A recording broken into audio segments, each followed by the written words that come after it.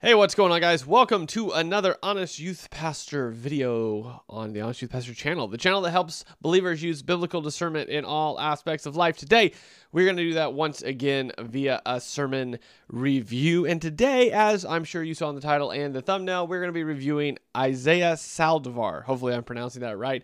Isaiah Saldivar was sent in by one of you. As always, if you want to send in a sermon to be reviewed or a pastor to be reviewed, you can do so in the comments or the DMs over on Instagram, or just email me at michael@thehonestYouthPastor.com. And you may be asking, if you're here, what is a sermon review? Well, each week we go through a variety of different pastors and a variety of different sermons that, again, you guys send in, and we look for three specific things in each sermon. That's sort of the bar that we set so that some of our, our lenses as we approach different pastors from different denominations, hopefully the three questions we ask sort of level the playing field so we can have an honest opinion at each of these sermons. And what we look for each week is three things. One, do they read the text? Two, do they use context and culture to exegete the text that they are reading and bring an application? And three, do they preach the gospel of Jesus Christ? Those are the three things we look through each week. Sometimes we hit that bar. Sometimes we barely get there. Sometimes we don't get there at all. Now, most of these sermons, what I attempt to do, and I've been really bad at this lately if you've listened to the last ones, but I attempt to listen to them through a few times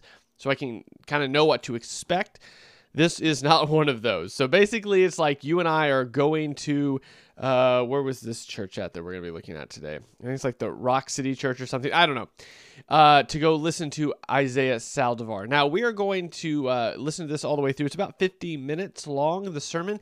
If you want to listen to the sermon without my commentary, as always, link is in the description below. Also, down in the description, there is a free PDF download that you can download to use for your own sermon reviews, for the ones you listen to in person or online. It's what I use at church every single Sunday as well, and the guide that I use, obviously, for these sermons that we look at. Now, last but not least, just want to say, there's other links down there as well as how to support us, but this, as every sermon review is not necessarily a critique of Isaiah as much as it is a critique of the sermon that Isaiah is giving. Isaiah, as all of the pastors that we review, is really more of a figurehead in the moment in regards to the presentation of the particular sermon we're looking at. So that being said, let's hop over to the reaction screen.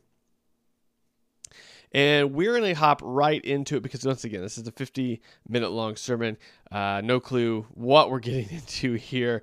I have seen, full disclosure, I have seen like clips of Isaiah online. My understanding that he is connected somewhat to like Greg Locke in regards to like possession ministry, very charismatic. That is pretty much all I know of Isaiah. Now, speaking of Greg Locke, I will also put in the links in the description below a sermon review we did on him a while back if you're interested in that. I think that's all we need to talk about. Let's go ahead and hop in to Isaiah Saldivar's sermon at, I believe it's Rock City Church or something like that, but here we go. Lord, some mighty praise. Look at the sound booth already knows they're turning it up. Come on, let's give the Lord a mighty shout of praise. He is worthy of our praise. He is worthy of our shout. I wonder if I came in here, if I could just get the monitors up, and there's anyone in here that's hungry for a move of the Holy Spirit.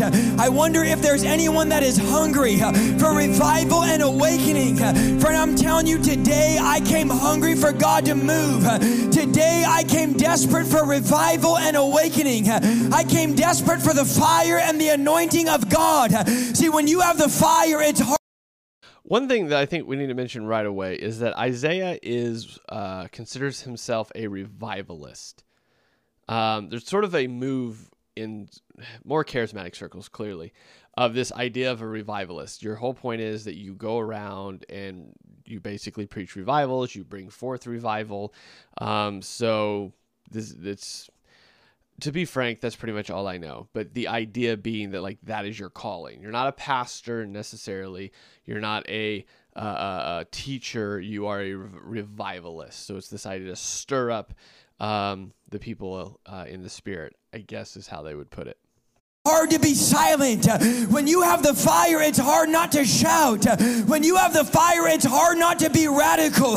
When you have the fire, it's hard not to stand. It's hard not to praise. It's hard not to run around. It's hard to be calm and far off and casual. And I'm believing and I'm asking that God would release a fire in this house like he's never released before. I'm believing for the fire of revival. I'm believing for the fire of refreshing. I'm believing that there would be an anointing poured out that would break off depression. I'm going to preach to myself tonight if y'all aren't going to shout. There would be an... So so in case you guys don't know, I grew up Wesleyan, which is part of Methodism and under the banner of Arminian. So there's Calvinist and Arminian doctrine. Wesleyans fall under non-Calvinist doctrine. And so they're not charismatic, Wesleyans not so much, but they are on that sort of side of it. And so we always talk about revival and like anointing, and there's always this prayer for revival and everything like that, which, I mean, that's not terribly. I mean, at the recording of this video, there's a whole thing going on in Asbury, which is part of like Wesleyan and Methodist. And there's always this like revival, this new fire, God coming again, right? This new love and energy and renewal, right?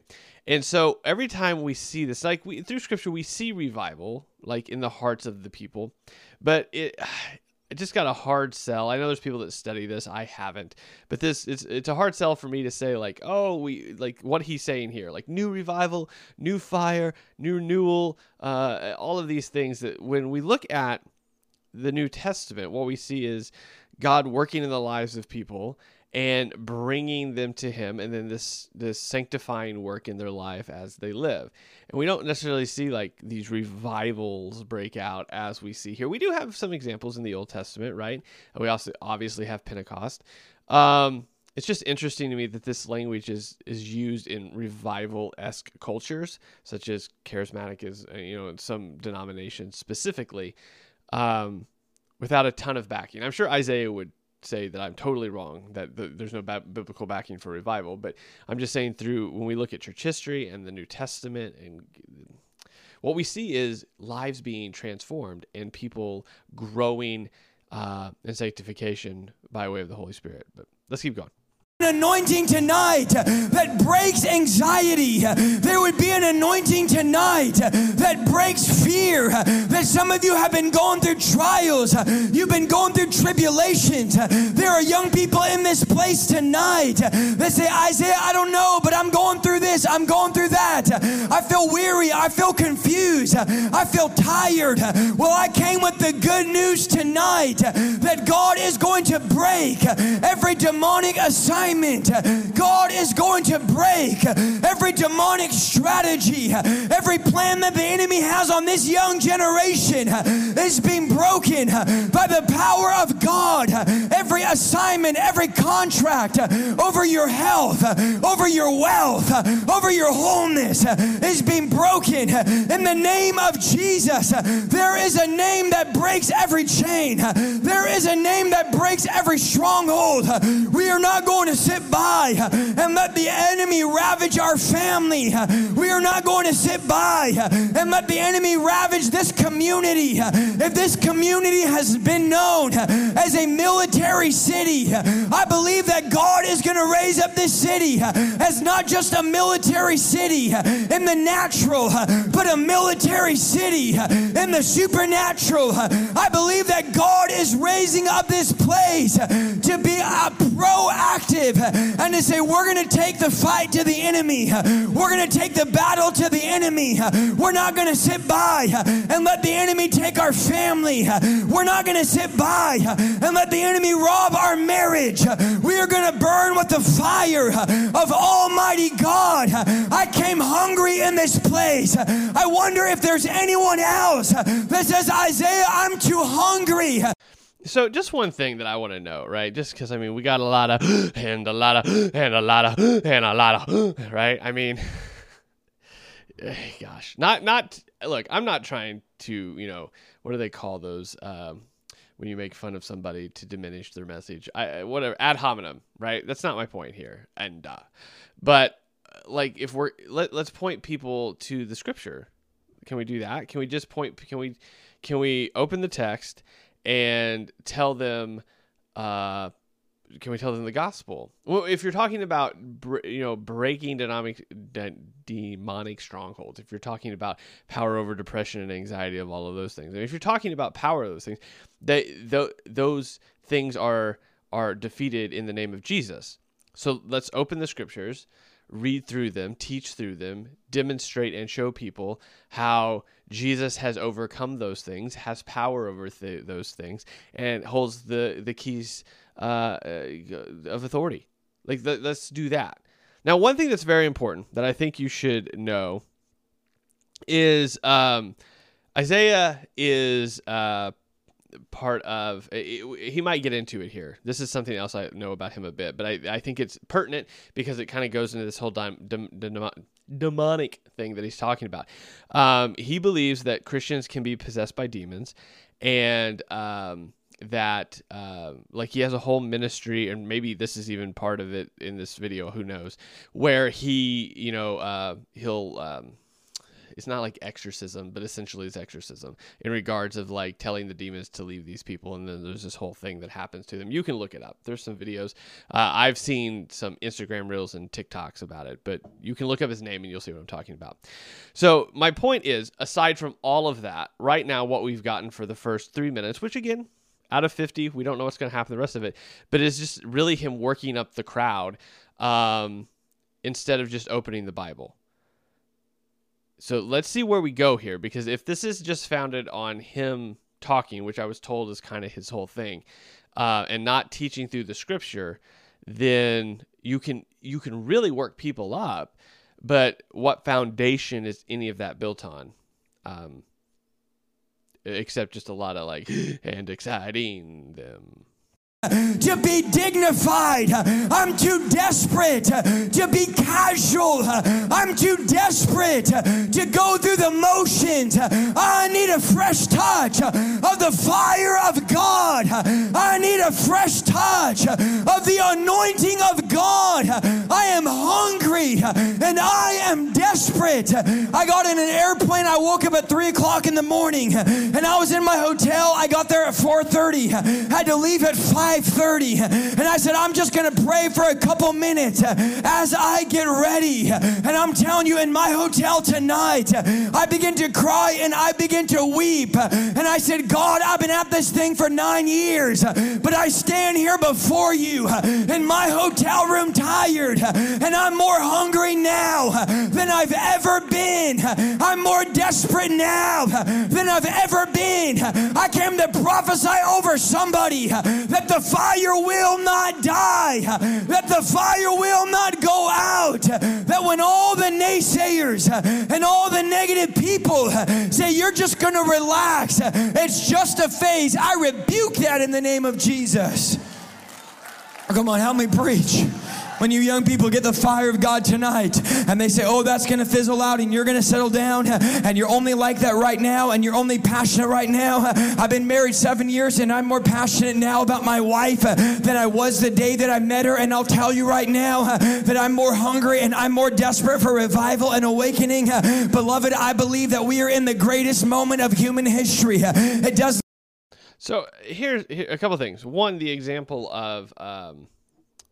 I can only work with what he's given me here, so we don't have any scripture yet. Hopefully we get there. But his whole example of your life as a believer, getting really excited when you first get saved, and then that fizzling out and being told that. And then he uses the comparison of the passion he has for his wife, that he's been married X amount of years, and it's only gotten greater instead of dying out. I think that's a good example, but I think it actually works against his point. I mean, anybody that's been married for a long time can tell you that relationship changes the longer you're in it. So the passion you had at the beginning, it's not that that heart of that passion is gone later. It's just that relationship has deepened. So all of that fire and that passion while it's still there, hopefully, right? This isn't true for every marriage. of course. But in a healthy relationship, that fire and that passion and that love is still there. It just shows itself in different ways, right? You can't be 100% on all the time, 10 years down, because you've learned things about yourself and about your spouse and about your relationship, and that's changed as it goes along. So I think the example of the Christian life in parallel to marriage isn't a terrible one, because I think that is true. The longer you've been saved, the more you've grown closer to the Lord over time, the more you've been sanctified by the Spirit. There are lots of things you know now, 10 years down the road in salvation, that you didn't know when you began. So it's a much deeper and a much richer relationship. It's more founded. It's got deeper roots. And it's not that you're not like hyped up all the time. It's just that you grow in love for the Lord and understanding of his sovereign grace over your life, the mercy that he's given you. You're able to look back 10 years and see like all the places he was, and you have this hope and this faith in him that you didn't have at the beginning. And similar in marriage, right? There's this idea of like, you're just the honeymoon phase, right? And people say that fades out. Well, that's true. There is a fading of the honeymoon phase, but that doesn't mean that you grow any less in love. It's just that you better understand the relationship with you have one another. So it's not like kissy, kissy, love all the time, because it doesn't need to be that anymore in the after the honeymoon phase. It's a much deeper, much richer relationship. So I think it actually, this whole example actually works against his point, because when you do get saved, there is a bunch of this energy that I need to tell everybody about who Jesus is now and be on fire like all the time. And as you get, and I think we see this in every believer's relationship. We can see this in the scriptures as well, like this perseverance through time, right? So when we have Polycarp, it's early church father, writing about John the Apostle, that was his, he was the disciple of John the Apostle. As John gets older, we see from the writings of Polycarp that it's not, John's not like just, Pentecostal fire all the time. It's this love for the people around him that he wants to tell them about Jesus and walk them through what this looks like, and help them understand who this Savior is that they've heard about. And just like in a marriage relationship, right? It's not like I'm buying flowers for my wife every single day like I did when we were dating, because there's this understanding and this development in the relationship. And so I think this is a good example. I just think it works against his point, because he's saying you need to be on fire all the time. If you lose that fire, people say it's going to be a phase. That sets an expectation for people that I think is just unhelpful, because now they feel like they have to maintain, like, I've got to be on all the time for Jesus, and if I'm not, I've lost that love for him. That's not true. That love develops in different ways. Now, I don't know if Isaiah would agree with that or not.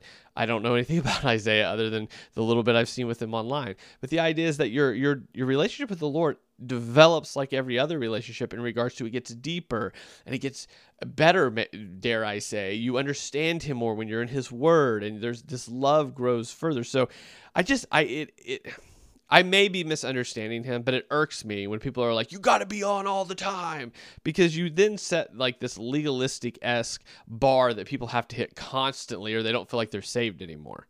It does not matter what we see with our eyes. Oftentimes, as ministers, pastors, and leaders, we get caught up with what's happening in the natural. If I can get a tiny bit more, we get caught up what's happening in the physical. But you got to understand something, that God says, I don't want you to be caught up in the natural. I want you to be caught up in the spirit. I want to give you visitations. I wish somebody was hungry tonight. I want to give. Also, if you don't respond, and I don't know, this is just what I'm picking up from Isaiah here, but it's a lot of, it seems reminiscent of the circles that I was in growing up as far as the revivalistic stuff, is that if you're not like responding all the time, it's, I wish somebody would help me preach. I wish somebody would actually be listening to me. Like, they have to have feedback all the time. It's slightly annoying. Give you supernatural encounters.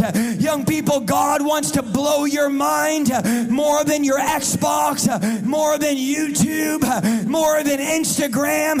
I'm talking about eternal pleasure. I'm talking about eternal encounter. I'm talking about God saying, I want to anoint you and encounter you tonight. That's going to change the things that you watch. That's going to change the things that you listen to. That's going to change decisions you make. We need encounter in 2020. We need revival and awakening. We can't just talk about him. We need to experience him. We be raised in church and not raised in Christ. And I'm going, God, I don't want my children just coming to the house of God and not experiencing your power. I don't want my kids just coming to church and not experiencing your presence. I want them to know the touch of your word. I want their hearts to burn when the scripture's read. Beloved, is there a burning in your heart tonight? I like that. That whole idea of not being raised in church but being raised in Christ, that's a good concept. I mean, as a church kid, that is a nice differentiation that he's making in regards to even him wanting his own kids to, when they hear the scripture read, to love it, to love to hear it. Like that, I think we would agree on that. Is there a desperation on the inside of you that says, I could have just stayed home on Sunday night, but something drew me to the house of the Lord? There is something that we experience together that we can't experience alone. There is a fire that God releases corporately that you can't get privately. And God tonight, he wants to... See, where's the verse for that? Like, that's fine. Like, if you were going to say things, say them, I suppose. But where's the verse or the situation we see in Scripture in which that's true?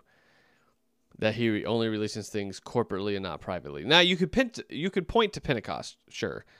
But, like, I think we would all agree that is a unique circumstance within Scripture in which the Spirit falls, a fulfillment of what Jesus said as far as I'm sending the Comforter. I mean, that's not a... It's like that's Pentecost. It's that event.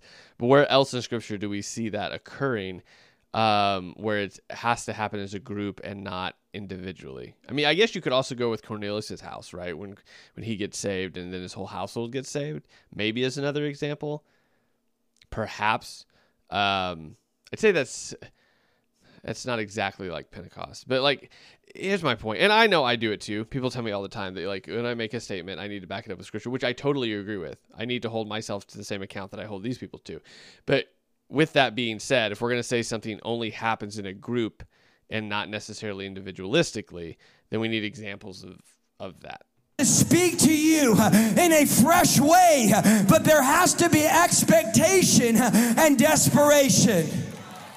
We come to the house of God and we don't expect revival. We don't expect our bodies to be healed. We don't expect our marriages to be restored. We don't expect God to blow our mind. I remember sitting there, I got saved in January, and I'll never forget the preacher got up there as I was an atheist and say, do you want to be in the same place this year as you were last year? And I began to look at the timeline of my life, and there was nothing changing in my life.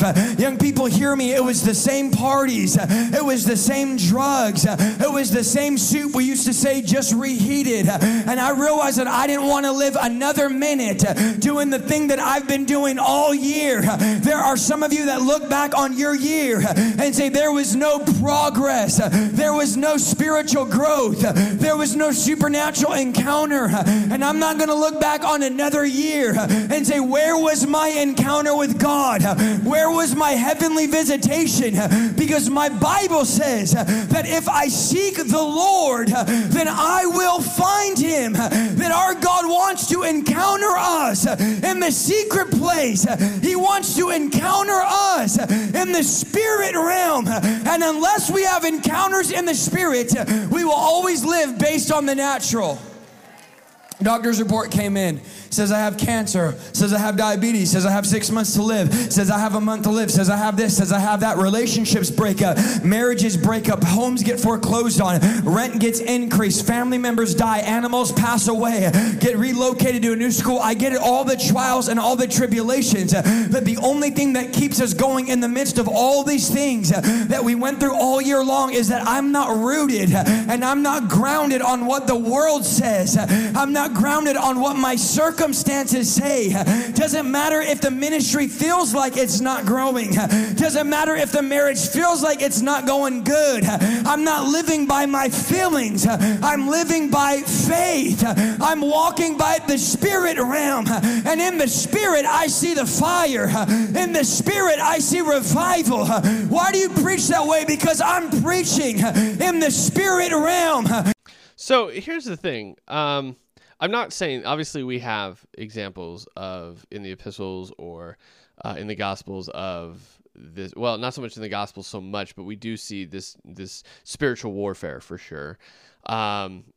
Jesus interacting with the demons, obviously, that have, either possessed or paralyzed people. We see that occurring in the Gospels. We see Paul speaking about this, we don't fight against, flesh and blood, but principalities. Like, we obviously see this as a reality. So just to be clear, not denying spiritual warfare and the reality that it is real. However, this whole thing that he just went through, he didn't say I'm grounded in faith in Christ. It's I'm grounded in faith in the Spirit and revival fire. So where does Christ play into Isaiah's theology? Like, I get that he's charismatic. I get that charismatics lean very heavily on the Spirit, which is fine. I think as much criticism as charismatics give, say, like Wesleyans or Reformed people or Baptists, right, on being, too Bible-centric or Jesus-centric, and not having enough Spirit in their messages in regards to paying attention and preaching on the Holy Spirit, I think they equally don't give enough weight to Jesus. And so we have this issue where we're really oftentimes very imbalanced in understanding the triune God that we serve and how he functions in our lives, the importance of Christ and his death, burial, resurrection, the importance of the Spirit coming and indwelling the believer, and what the Spirit does in us, how he operates in us, how he sanctifies us, how he constantly points back to Christ.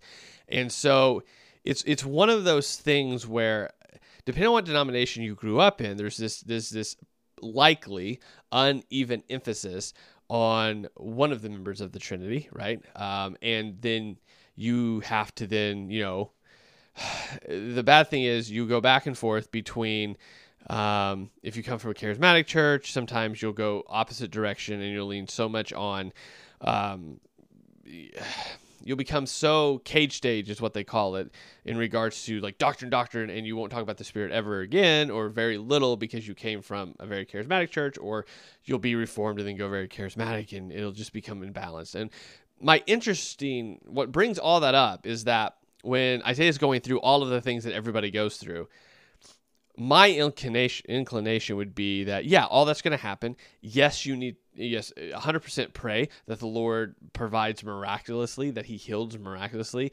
that you trust that he can and will. But then if he does not, if he chooses the answer to be no rather than yes, even though you're trusting for yes, you understand that you're grounded in Christ, and that is why everything can be okay. So if you are healed, then all glory to Christ. If you're not healed, all glory to Christ. It doesn't matter the outcome, because again, like you said, I'm not grounded in worldly expectations. I'm grounded in faith. Only he said faith in the Spirit. I'm grounded in faith in Christ, reassured by the Spirit that Christ is who he said he is. Anyway, let's just keep going. That's the odd sort of language as I'm listening to this that I'm hearing that's much different. And I think, transparent wise, I think it's problematic, because I'm interested to see how many times he mentions Jesus in this sermon, because he's so heavy on the Spirit that he's almost neglecting Christ and Christ's work. I'm not preaching to the natural. That's why I could smile through sickness. I could smile through trials. I wonder if there's anyone in this place that says the enemy should have took me out this year, but here I am, still alive, still in my right mind. Got a praise and a shout that no devil can shut up if it had not been for God. And I've not been for God. Feels like everything's raised up against me. It has raised up against you because the devil's threatened by what's about to happen in this place. Feels like every day another attack, another assignment, another strategy. It's because the devil's threatened by what you're about to birth.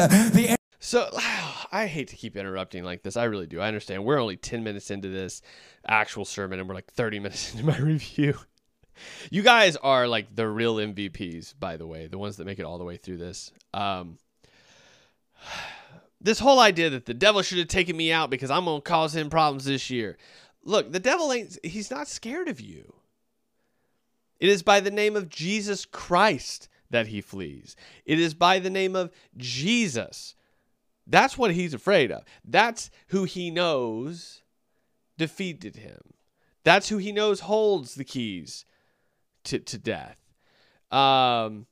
He has victory over the grave. Like that, the devil's not scared of me, you, or anybody else. What he's scared of is Jesus Christ. And it is by the name of Jesus Christ that he flees. And this whole, like, the devil should have taken me out because God's about to burst something in me. Look, any good work that comes from any of us is from Christ. So, pray that good works, because that's something we see in Titus, especially when Paul writes to Titus. Like, the Christian life is supposed to be filled of good works. I think it mentions like half a dozen, a little bit more times in Titus, that Christians are to do good works. We're supposed to pursue them. We're supposed to pray that we have them, right? I mean, that's the thing that's supposed to happen. But the devil's not afraid of me. He's afraid of Christ. Let's keep going. I keep interrupting. I always do this. Enemy is afraid that there is a supernatural war, and you ought to be glad that the enemy raised up against you. You got to take it as a compliment when demonic assignments break out, because if you weren't threatening the enemy, he would not attack you. The devil does not attack those that he dates. The reason why he's attacking you, the reason why you've been battling, is because you're pressing and you're getting ready to burst. This also sets forth an expectation. I know I'm interrupting. I don't care. This sets forth an expectation that if things aren't bad around me, or I'm not having some attack, then clearly I'm not doing what I'm supposed to do. I mean, you understand that, right? So there's been two expectations set up. If I'm not always on fire, then I've let everybody else tamper with my faith, because I'm not always on fire for the Lord. Secondly, if I'm not constantly under attack, then I'm clearly not doing what I'm supposed to be doing. Because if I was a threat to the devil would be sending people, demonic forces after me to try to get me to not be as awesome. But so if I'm not under spiritual warfare, then I'm clearly not doing what I'm supposed to do. I mean, there's two expectations he's already set up. So now in my head, if I'm in the audience, I'm thinking, well, if I'm not on fire, I'm not a Christian. And two, if horrible things aren't happening around me, no demons have been assigned to me to tamper with me, to make me feel bad so I don't do what I'm supposed to do for Jesus. Well, he doesn't even say Jesus, but I'm not doing what I'm supposed to do for God. Then like, it's just this constant works-based sort of situation that seems to be being set up here. Something. You're getting ready to do something in the spirit. There are powers and principalities. In fact, young people, Paul tells us that our battle is a supernatural battle against demonic powers, not a natural battle. That voice telling you to cut your arm is a spirit. And tonight, God rebukes it in the name of Jesus. Tonight, that there is power in this place to deliver you, to break every assignment of anxiety. Deliverance ministry, that's what it's called. Isaiah does deliverance ministry. To break every assignment of depression, to break every contract, it gets canceled in the name of Jesus. My praise invokes the armies of God. I don't know about you, but I've had, and I think everybody I know, Pastor Robin, I think maybe you could attest to this, the hardest year that I've ever had since I started the ministry. But I want to tell you, in the midst of the hardest year, I have felt and I have encountered the glory and the presence of God like never before. I'll tell you why. It's because the wilderness has a way of revealing God. See, some of y'all raise your hand and you say, brother, you're preaching my message tonight. See, when you are in the wilderness, you have nothing else to lean on. When you are in the wilderness, you don't have the honey. You don't have the glitz and the glamour of Canaan. You don't have all the promises and the blessings to worship. When you go through the wilderness, it's where you find God. It's where you get breakthrough. It's where you get delivered. It's where you get weaned off of emotion. It's where you get weaned off of status quo. It's where you get weaned off of autopilot. And you begin to cling to God. And you say, I'm either going to run towards you in trial, or I'm going to run away from you. And I want to run towards the man with fire in his eyes. I want to run towards the presence and the power of the Holy Ghost. If I could just get a tiny bit more just in those monitors. I'm running towards him.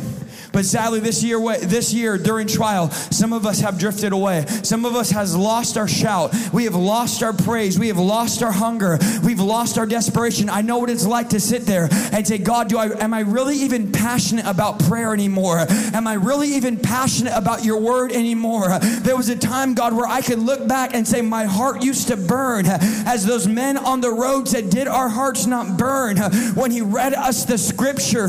But now I've gone through some trials this year. I've gone through some testing this year.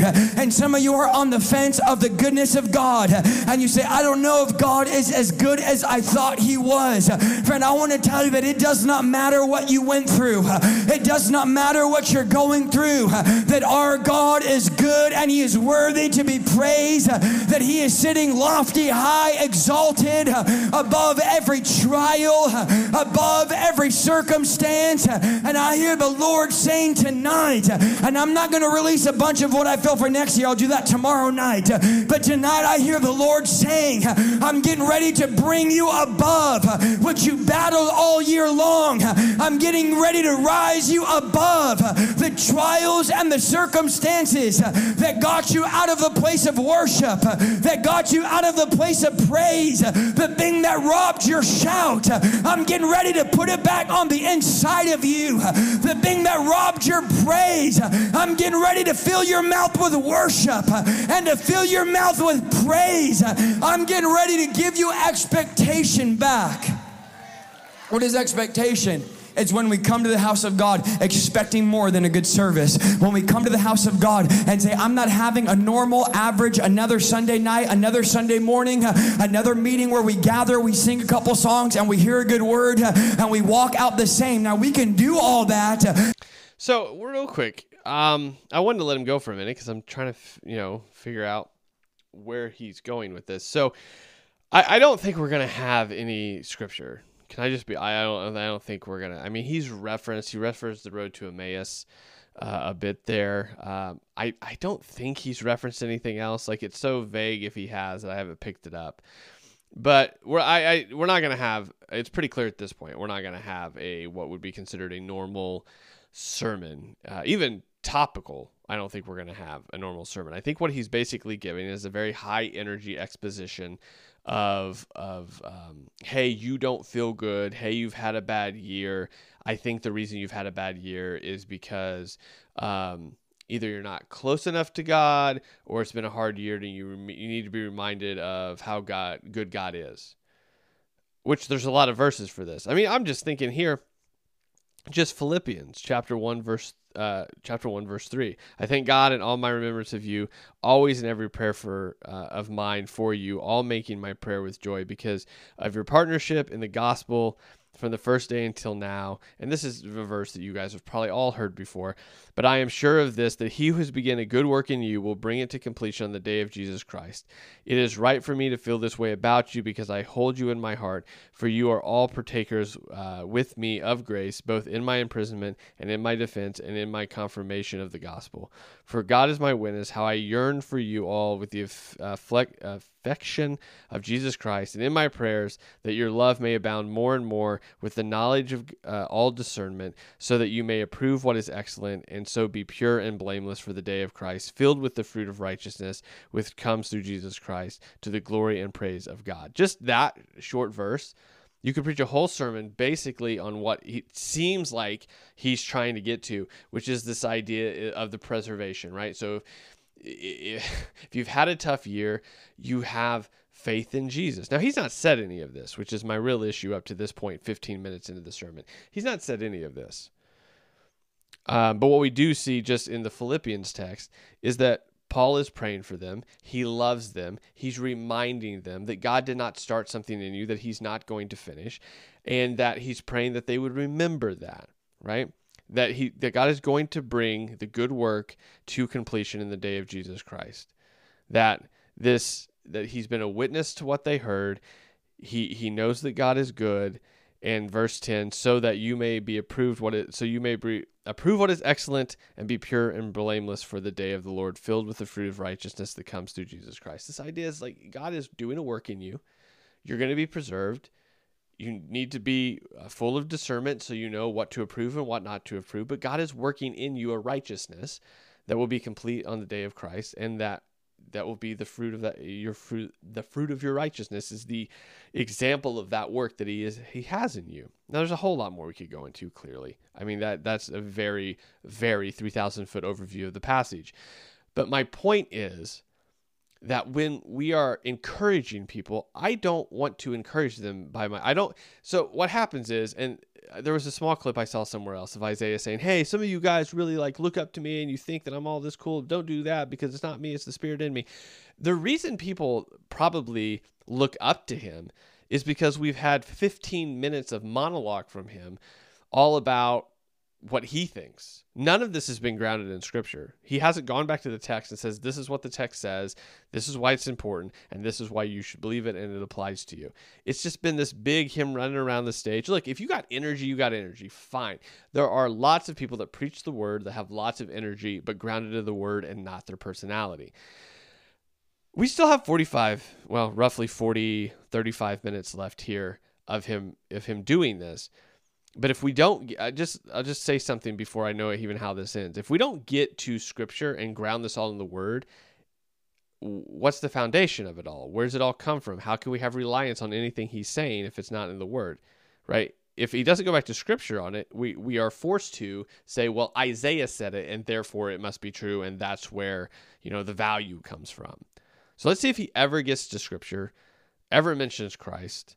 I know that he did mention the Lord is sitting in heaven, reigning over. So that is a reference to Christ. But let's see. I'm talking about the gospel specifically. Let's see. But there will be some of us that encounter like never before. Why? It's the element of expectation. Is that when I come to God's house, I'm expecting that tonight won't be an average night. I'm expecting that tonight won't be like it was this morning or last week. Because my Bible says that we go from glory to glory to glory. And I'm getting ready to go into a new dimension of glory. I'm getting ready. Come on, young people, open up your ears. I'm getting ready to level up in the Spirit. God is getting ready to release something new on my life, and I have to position myself in a place where God can move in me and move through me. Because you don't have expectation, you don't have encounter. Everybody else was content with being around Jesus. Okay, I just want to make sure we cover this. I know this is going to make it longer. Don't really care, because we can at least go to the Scripture. The Scripture that he seems to be referring to, this glory to glory,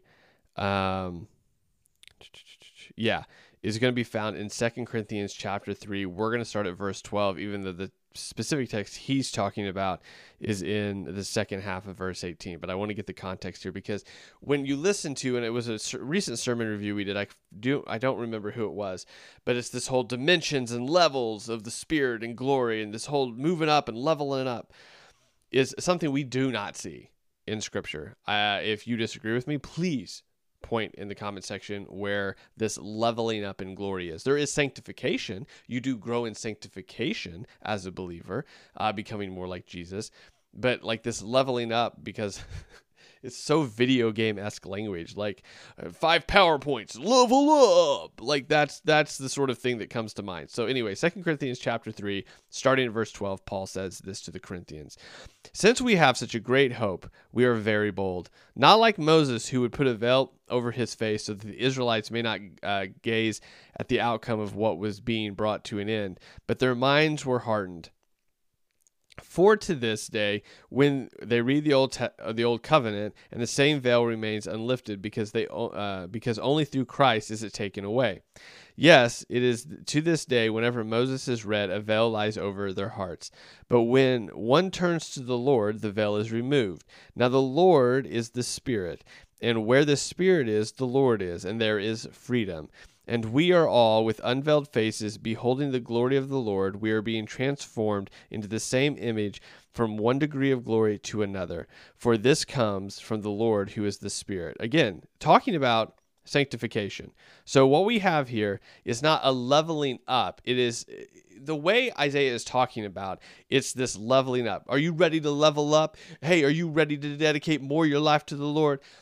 sanctification is this process by which the Spirit makes us more like Jesus. And we see here Paul using this analogy of Moses, well, this true story of Moses with a veil over his face to cover the glory. And then he turns it into an analogy and says the Israelites now, when they read the text, are veiled and they can't see what the text is really saying because they still have this veil over their face and they can't see Christ. But we, with unveiled faces, see who Christ is. We understand who he is. And then verse 15, but verse 16, but when one turns to the Lord, the veil is removed. So when we understand who Christ is, we turn to him, that veil is removed.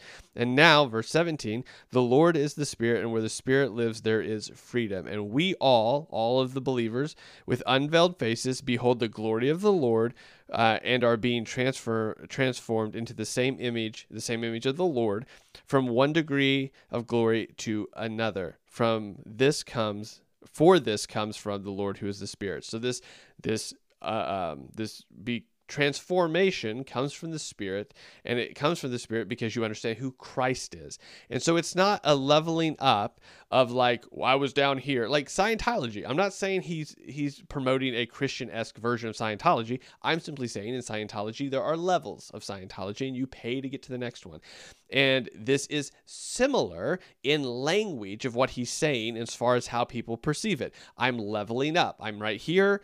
I want to go here. Well, how do I get from down here to up here? Well, I dedicate more. This isn't the Lord who is Spirit does this because you understand who Christ is, because you have turned and the veil has been removed and you see the glory of the Lord, and because you understand who Christ is and you are becoming more and more like him via the Spirit. This is sanctification. It is not a level, like, at least I do not perceive the way he is presenting this. He's not connecting it to sanctification and growth in the Lord.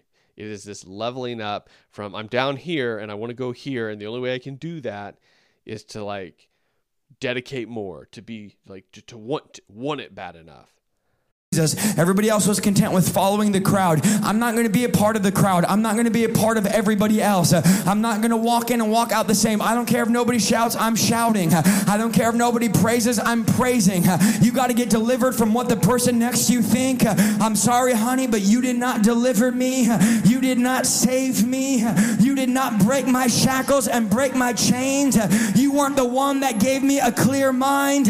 You weren't the one that healed my body. And I'm not praising to impress you anyways. Friend, listen very closely. I've tried the dignified church thing. I've tried the dignified praise thing, and it doesn't work. God is looking for somebody that would get undignified this year. He's looking for somebody that would break out of their comfort zone and say, I'm going to praise undignified. I'm going to shout undignified. I'm going to worship undignified. I've been delivered from what people think. I've been delivered from what people say. Miss me with all that. What's funny is two things. One, I would slightly agree in the fact that when you have been saved from your sin and you really realize that, there is a praise that comes from that. There is an understanding. Now, that praise demonstrates itself differently in different people based on their personality. I know people that have deep praise for the Lord from what they've been saved from, and they're not the jump up and down, run around the room kind of people. When they remember what they've been saved from, there is a great amount of praise that comes via tears. There are people that are runners and that are shouters, but to assume that that is how everyone is going to demonstrate that is, I think, is weird. Also, on the second side of that, we see Paul also telling the Corinthians that there is a reverence in worship, so that when unbelievers come in and they ask what's going on, they don't think it is just like the cults around them that are just like ecstatic in their praise, and therefore like he just wants the Christians to believe to be able to communicate what's happening to unbelievers and it to be organized, essentially. I think, I forget what the verse is. Basically, it's not a spirit of chaos. I think I don't know if it's 1st or 2nd Corinthians, but it's there. Please look it up. I don't know. I'll try to look it up whenever he keeps talking. Well, you don't have to. Just forget all the baby stuff. You can keep your little baby Christianity. You don't have to praise that way, brother. You don't have to shout that way, brother. You don't have to be excited that way, brother. We don't have to pray that. You don't have to pray. You don't have to shout. You don't have to be excited. If you want to keep seeing no fruit for another year, you could just stay in the same place you've been. But I believe that there's a couple people that are in the remnant tonight that say, brother, I want to go to a new place in God. I've been in the same place for years in the Spirit. I've been in the same place for years in my encounter. And I want to encounter God like I've never encountered God. I want supernatural visitations and experiences. I want something that changes the way I look at life. I'm tired of looking through the natural lens. I remember 19 years old getting radically saved and God opening up my eyes to the spirit realm and seeing demons and angels all over my college campus. And I began to realize that the battle was not in the natural, but I was fighting for my generation in the supernatural realm. See, but if your eyes don't get opened, if your body doesn't get changed, if you don't get translated from this life into the spiritual life, you will never think in the Spirit. You will never respond in the Spirit. So when something happens, we respond in the natural.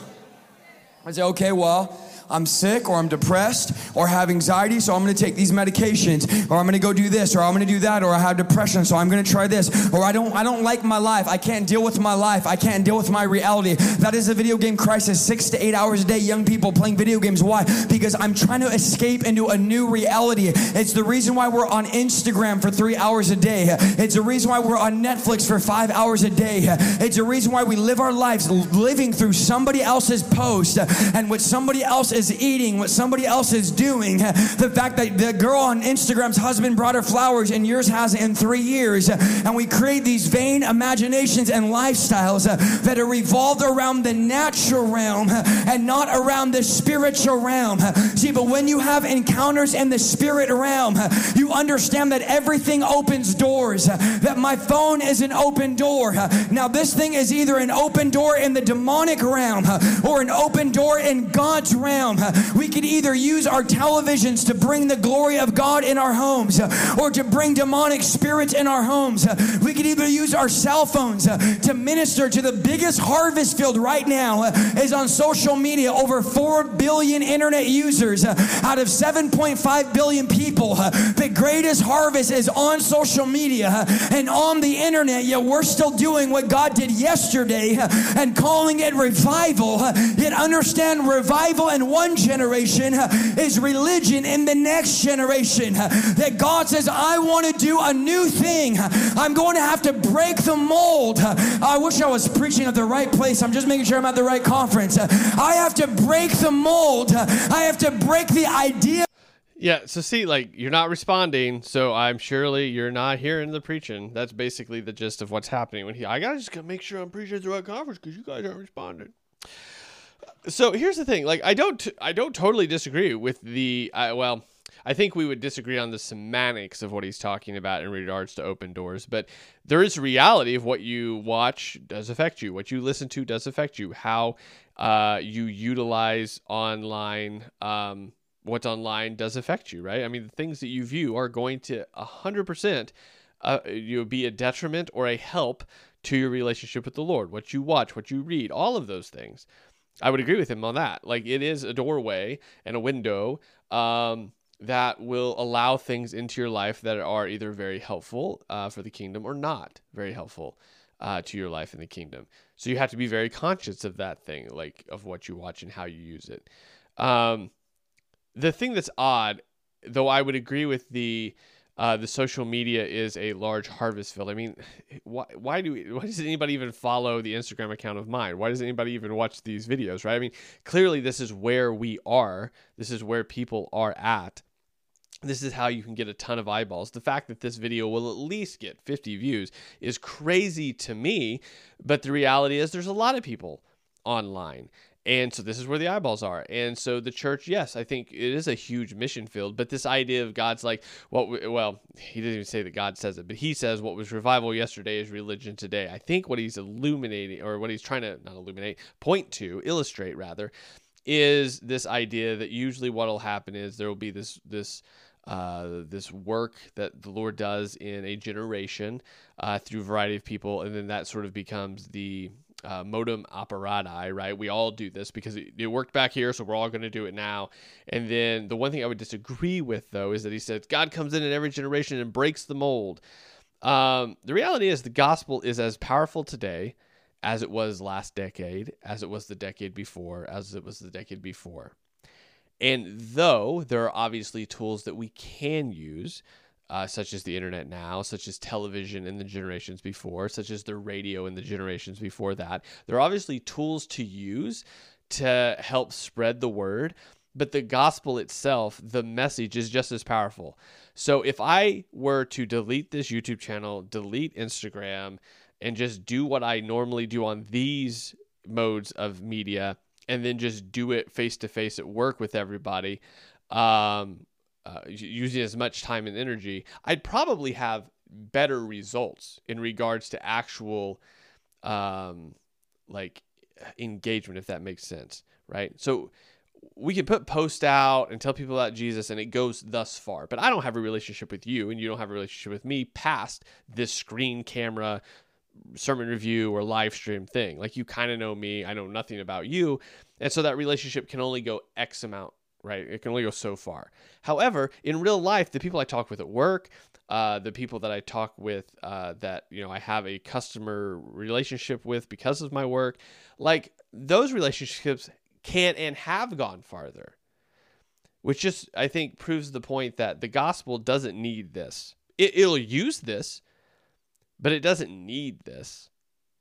And I don't think that he's necessarily saying that. I just want to make that point that, yes, there's a big harvest, but it's not like God's got to come in and be like, we've got to break the mold, guys, because it's not working anymore. He'll utilize what he wants to utilize, how he wants to utilize it to get his message out. That I have of how God moves, of when God moves, and of why God moves. And I have to understand that our God could do what he wants. He could do it when he wants. He could do it how he wants. So if he has to raise up Kanye West, praise the Lord. Why? Why does he have to do it? Because the church isn't doing nothing for God in America. So, again, I'm glad that he said right after I got done saying that God can use whatever he wants. So, agreed. The church isn't doing anything for America, and therefore he raises up Kanye West, I think, is a false dichotomy. He can do both. We have made a commercialized, different Jesus, and as far as reaching the masses with the gospel, as far as taking Jesus outside the church, we have compartmentalized the presence of God, and that is why young people will spend their life till 16, 17, 18, and then leave the church, because it was never real to them. We gave them a Sunday morning or a once-a-week thing, but here's what you need to understand. Once-a-week Christianity is not a biblical principle. In fact, and if you go to the book of Acts, you're not going to find come to church once a week. You're going to find a lifestyle. Jesus is bigger than once a week. Jesus is a lifestyle, and that is... I wonder what Isaiah's perception on sacraments are, given he referenced the book of Acts. That would be interesting to hear. I don't know. Just because we do see a setup as far as gathering together, having a meal, taking communion. If we're going to go like super duper real life Acts, technically what he's doing doesn't fit that either. That's why we struggle as Americans. I was 16 years old, graduating high school. I had my whole life planned out, started college at 16. I graduated high school, went straight to college, graduated college at 19. I knew what house I was going to buy. I knew how much I was going to make. I knew where I was going to work. I had 10 years planned, 20 years planned. But here's what I realized. Now, I know a lot of you are going to hate this, and it goes against your theology, but Jesus does not do 10-year plans.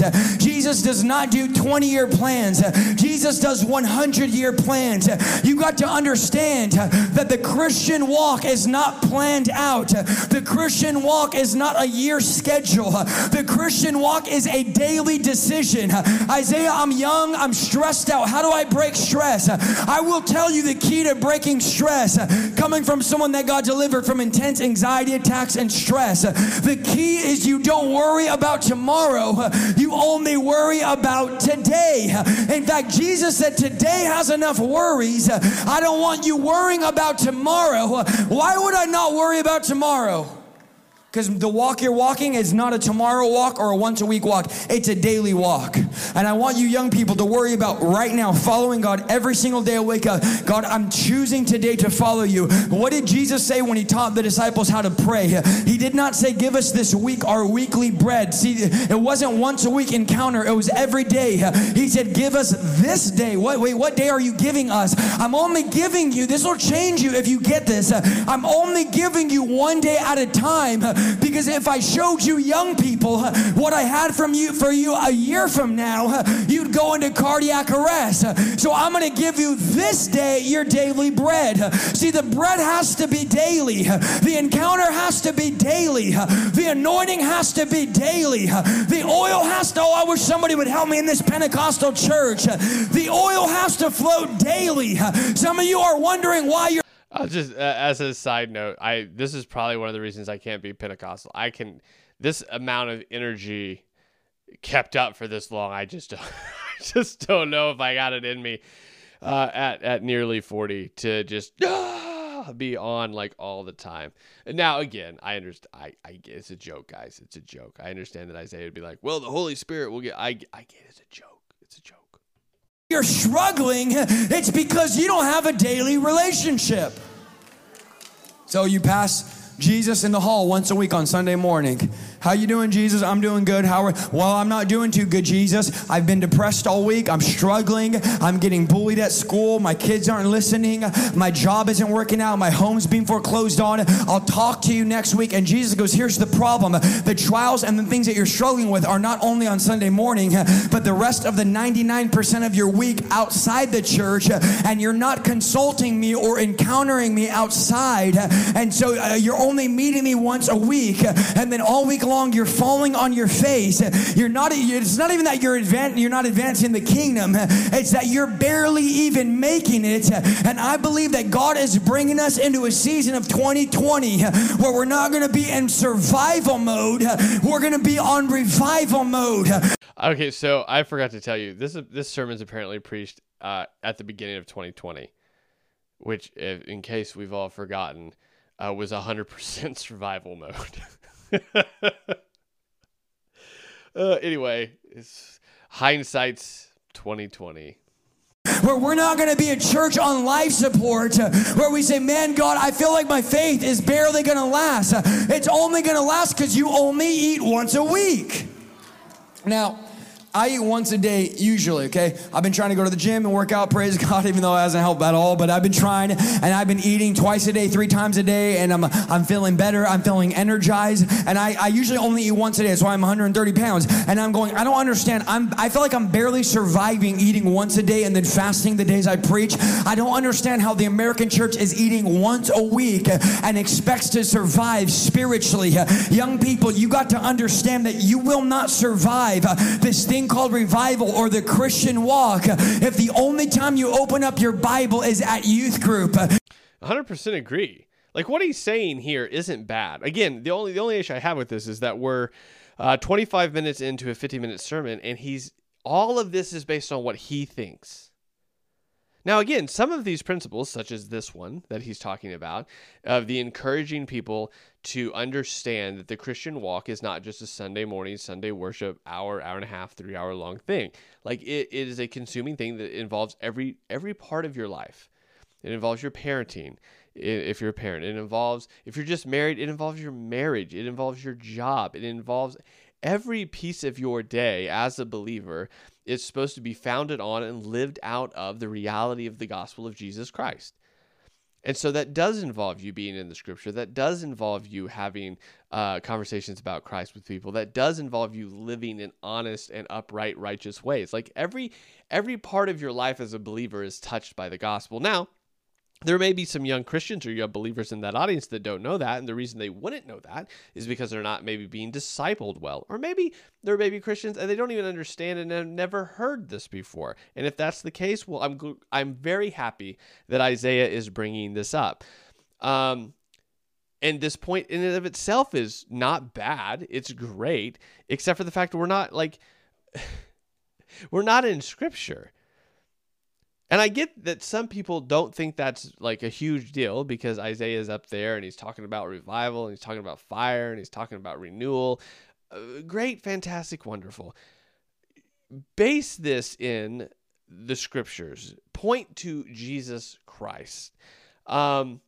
Point to the life change that is brought about by Jesus. We've had a flyby reference about the road to Emmaus. We slightly reference the glory to glory, but as we've talked about, it's not a leveling up. It is a walk of sanctification, a work done by the Spirit.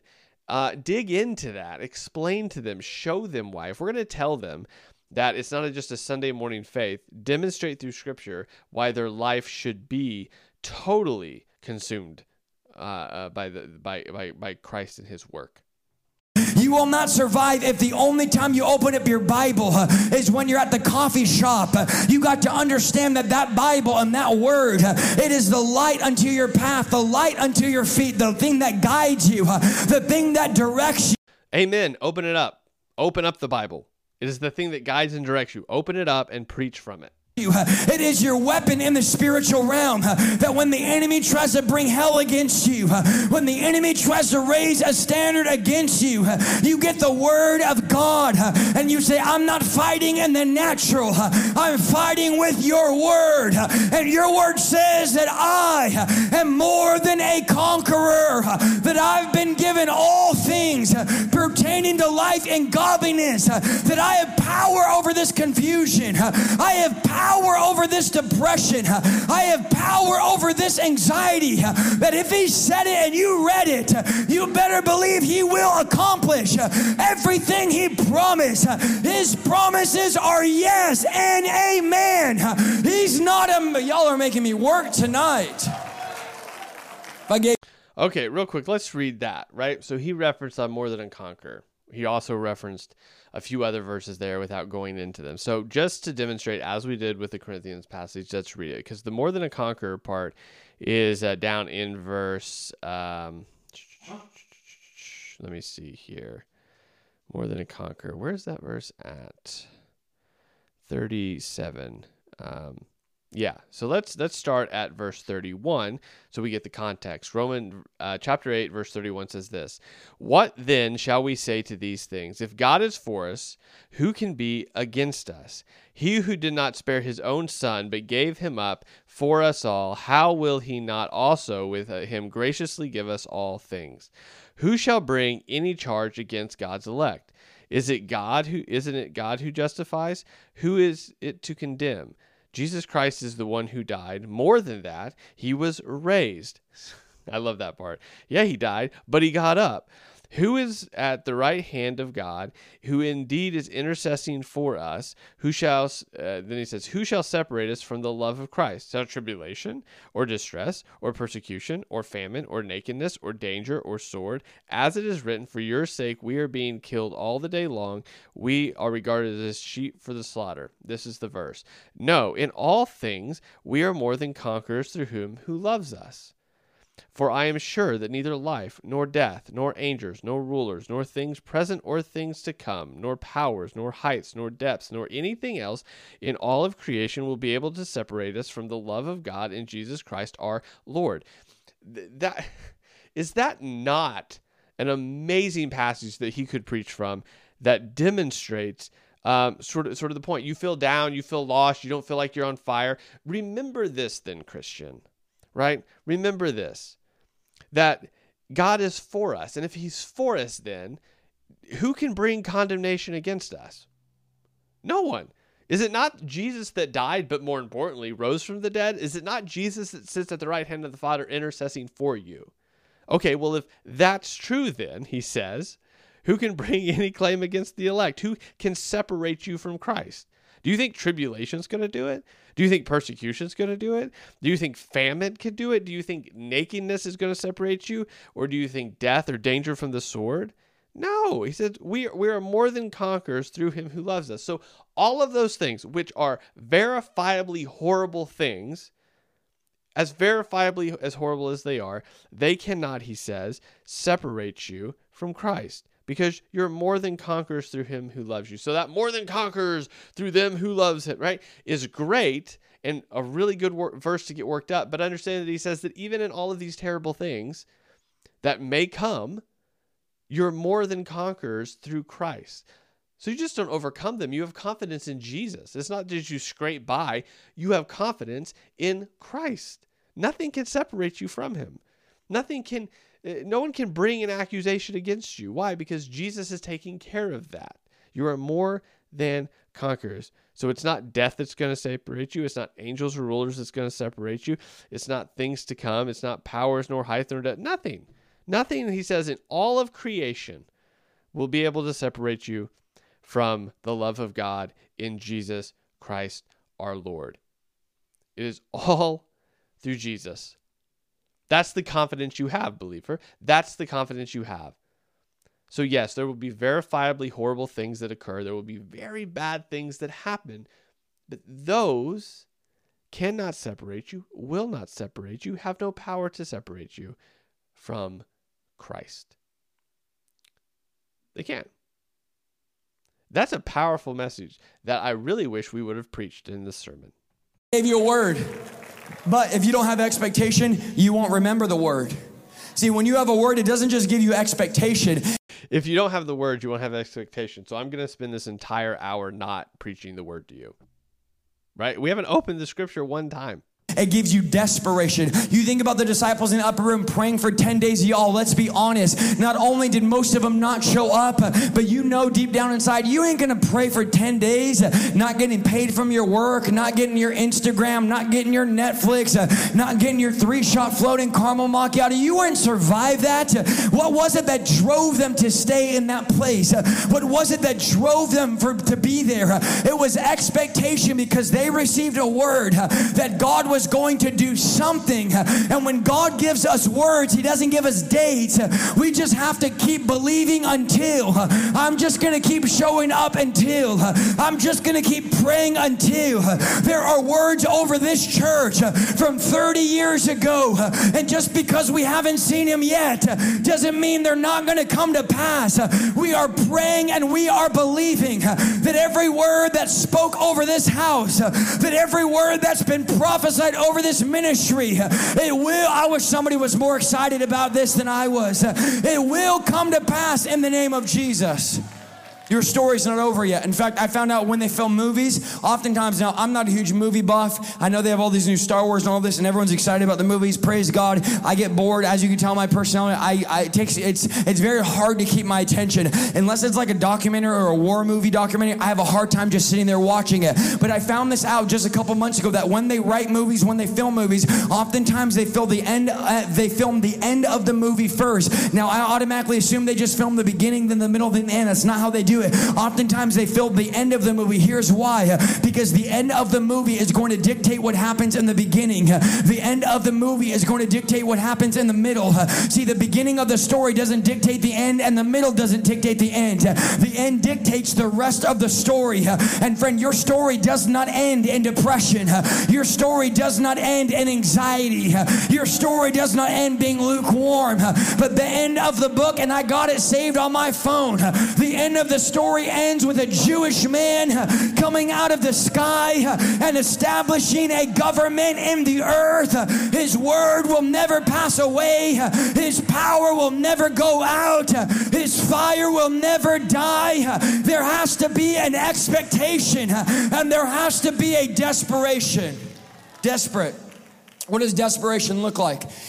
See, what's interesting is this is, I think, just demonstrates the difference between charismatic Pentecostalism and a lot of the other denominations or movements or theologies within Christianity, is that, yes, Jesus is coming back 100%. But that is why we live in the expectation of his return, but also are grounded and rooted and have that understanding that we read in Romans 8, that doesn't matter what happens because he's coming back. So if I am freed from depression, anxiety, whatever, praise God, that is the God that's coming back, the one that freed me from that thing. But if I'm not, still praise God, because that's still the God that's coming back, and one day that will go away. But in the now, if I have to persevere through it, all more praise be to God that he is the one that sustains me despite it. I just don't think you're going to ever hear, at least this is what I'm getting from Isaiah here, because who knows he's not preaching from any scripture, so I don't know how he exegetes things or even his theological outlook primarily. It's based in, obviously, Pentecostalism, but past that, I don't know how he's interpreting some scriptures here. But what it sounds like is that Isaiah would say that there should be this expectation that you will not always have that anxiety. What if it's God's will that you have that anxiety for his glory? Now, he can get glory 100% if that goes away and people see that that's been taken away and you've been healed from that and you don't have that anymore. Of course he can. Duh. Right? And all the praise more be to God for that.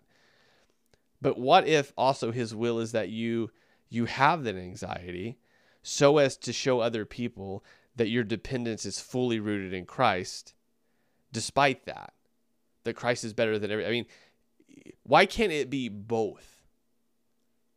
That's an interesting thing there. That it doesn't seem that he has a theology that allows for someone not being healed. And if they're not healed, it seems to be, and I could be wrong about this, but in this sermon, it seems to be, well, not even sermon, this dialogue, this monologue, it seems to be because they don't have enough faith, perhaps. It looks like you getting delivered from you. It looks like you getting delivered from what people are going to think about you. What are they going to think if I come to the altar? What are they going to think if I get delivered? I don't know. Ask blind Bartimaeus what they thought. They were telling him to shut up, yet he realized a very powerful principle that Jesus is getting ready to pass me by and go somewhere else, and I refuse to sit back and let Jesus pass me by. I refuse to sit back and let somebody else get a touch and let somebody else be used of God and let somebody else experience revival. I want Jesus to encounter me. So how did blind Bartimaeus get Jesus to encounter him? The Bible says, now I know y'all don't like shouting. I know some of you say, Isaiah, I would just love if you just talk. All right, I'm streaming on Facebook. You can go find my stream and I'll just go and talk to you. But right now, when I get under the anointing, I'm going to shout. Why? Because it attracts the presence of God. See, blind Bartimaeus was not sitting back on Sunday. Shouting attracts and he's using Bartimaeus as an example. So we're using a descriptive text to prescribe what should be happening. The idea being that Bartimaeus screamed, and therefore I should scream, and therefore that brings the presence of God. Just so we're all clear, that is not prescriptive and descriptive texts are important to distinguish, because there are lots of descriptive things we see in Scripture that are not prescribed to actually do, but they are just describing an event. And being able to distinguish those is very important, because if not, you'll make theologies, you'll make descriptive texts into prescriptive ones, and then that's problematic. Morning saying everything's going to be fine. It's okay. We don't have to be too crazy. Blind Bartimaeus realized the hour that he lived in and said, I refuse to let Jesus pass me by. I refuse to let Jesus go anoint somebody else or go bless somebody else. And the Bible says he began to shout. He began to get radical. He began to get loud. Everybody told him to shut up. And I love what the Bible says, because the more they tried to shut him up. I love it. In fact, there's days where people don't walk out of my services. I'm like, Lord, I don't even know if I'm preaching the gospel anymore, because I'm just used to people telling me to relax, and I'm just used to people walking out, and I'm just used to people getting offended. And I don't mind. I love people. I love the church. I love what God is doing. But there comes a point where we have to say, God, where are the Jeremiahs in our generation? So real quick, I want to make this clear. If you've gotten this far, if you've gotten this far, go ahead and hit a like just for yourself. It's a little, I mean, like you are an MPV trophy to you for an hour and 20 minutes into this. But the idea is that, like, I don't have an issue with him being excited. In fact, I wish more pastors had some energy. My issue is that we've not opened the Bible. We've not went into the text. We've not taught through the Word of God. And I get that he's a revivalist, and I'm sure the definition of a revivalist isn't a teacher or a preacher. The point is, though, we are in a church service. Now, maybe it's a conference. Maybe this isn't a Sunday morning. Maybe I am totally misunderstanding the situation that he's in.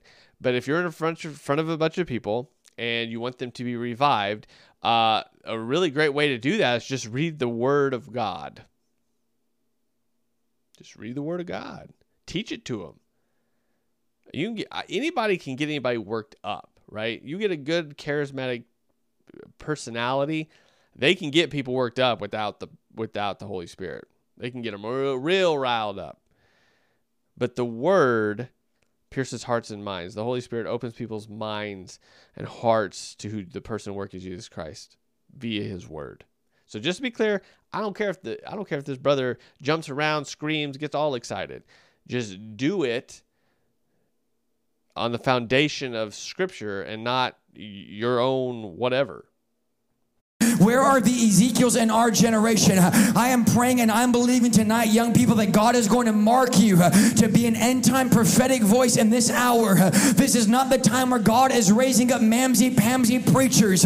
God is releasing a fire and an anointing on young people. And I'm telling you, prophets are rising up from 16-year-old mouths and 19-year-old mouths. God is turning the lips of the young people into trumpets. And we're going to begin to see young people take this mic and they're going to begin to prophesy, and they're going to begin to speak only what God could have spoke, and we're going to see a shift in our generation.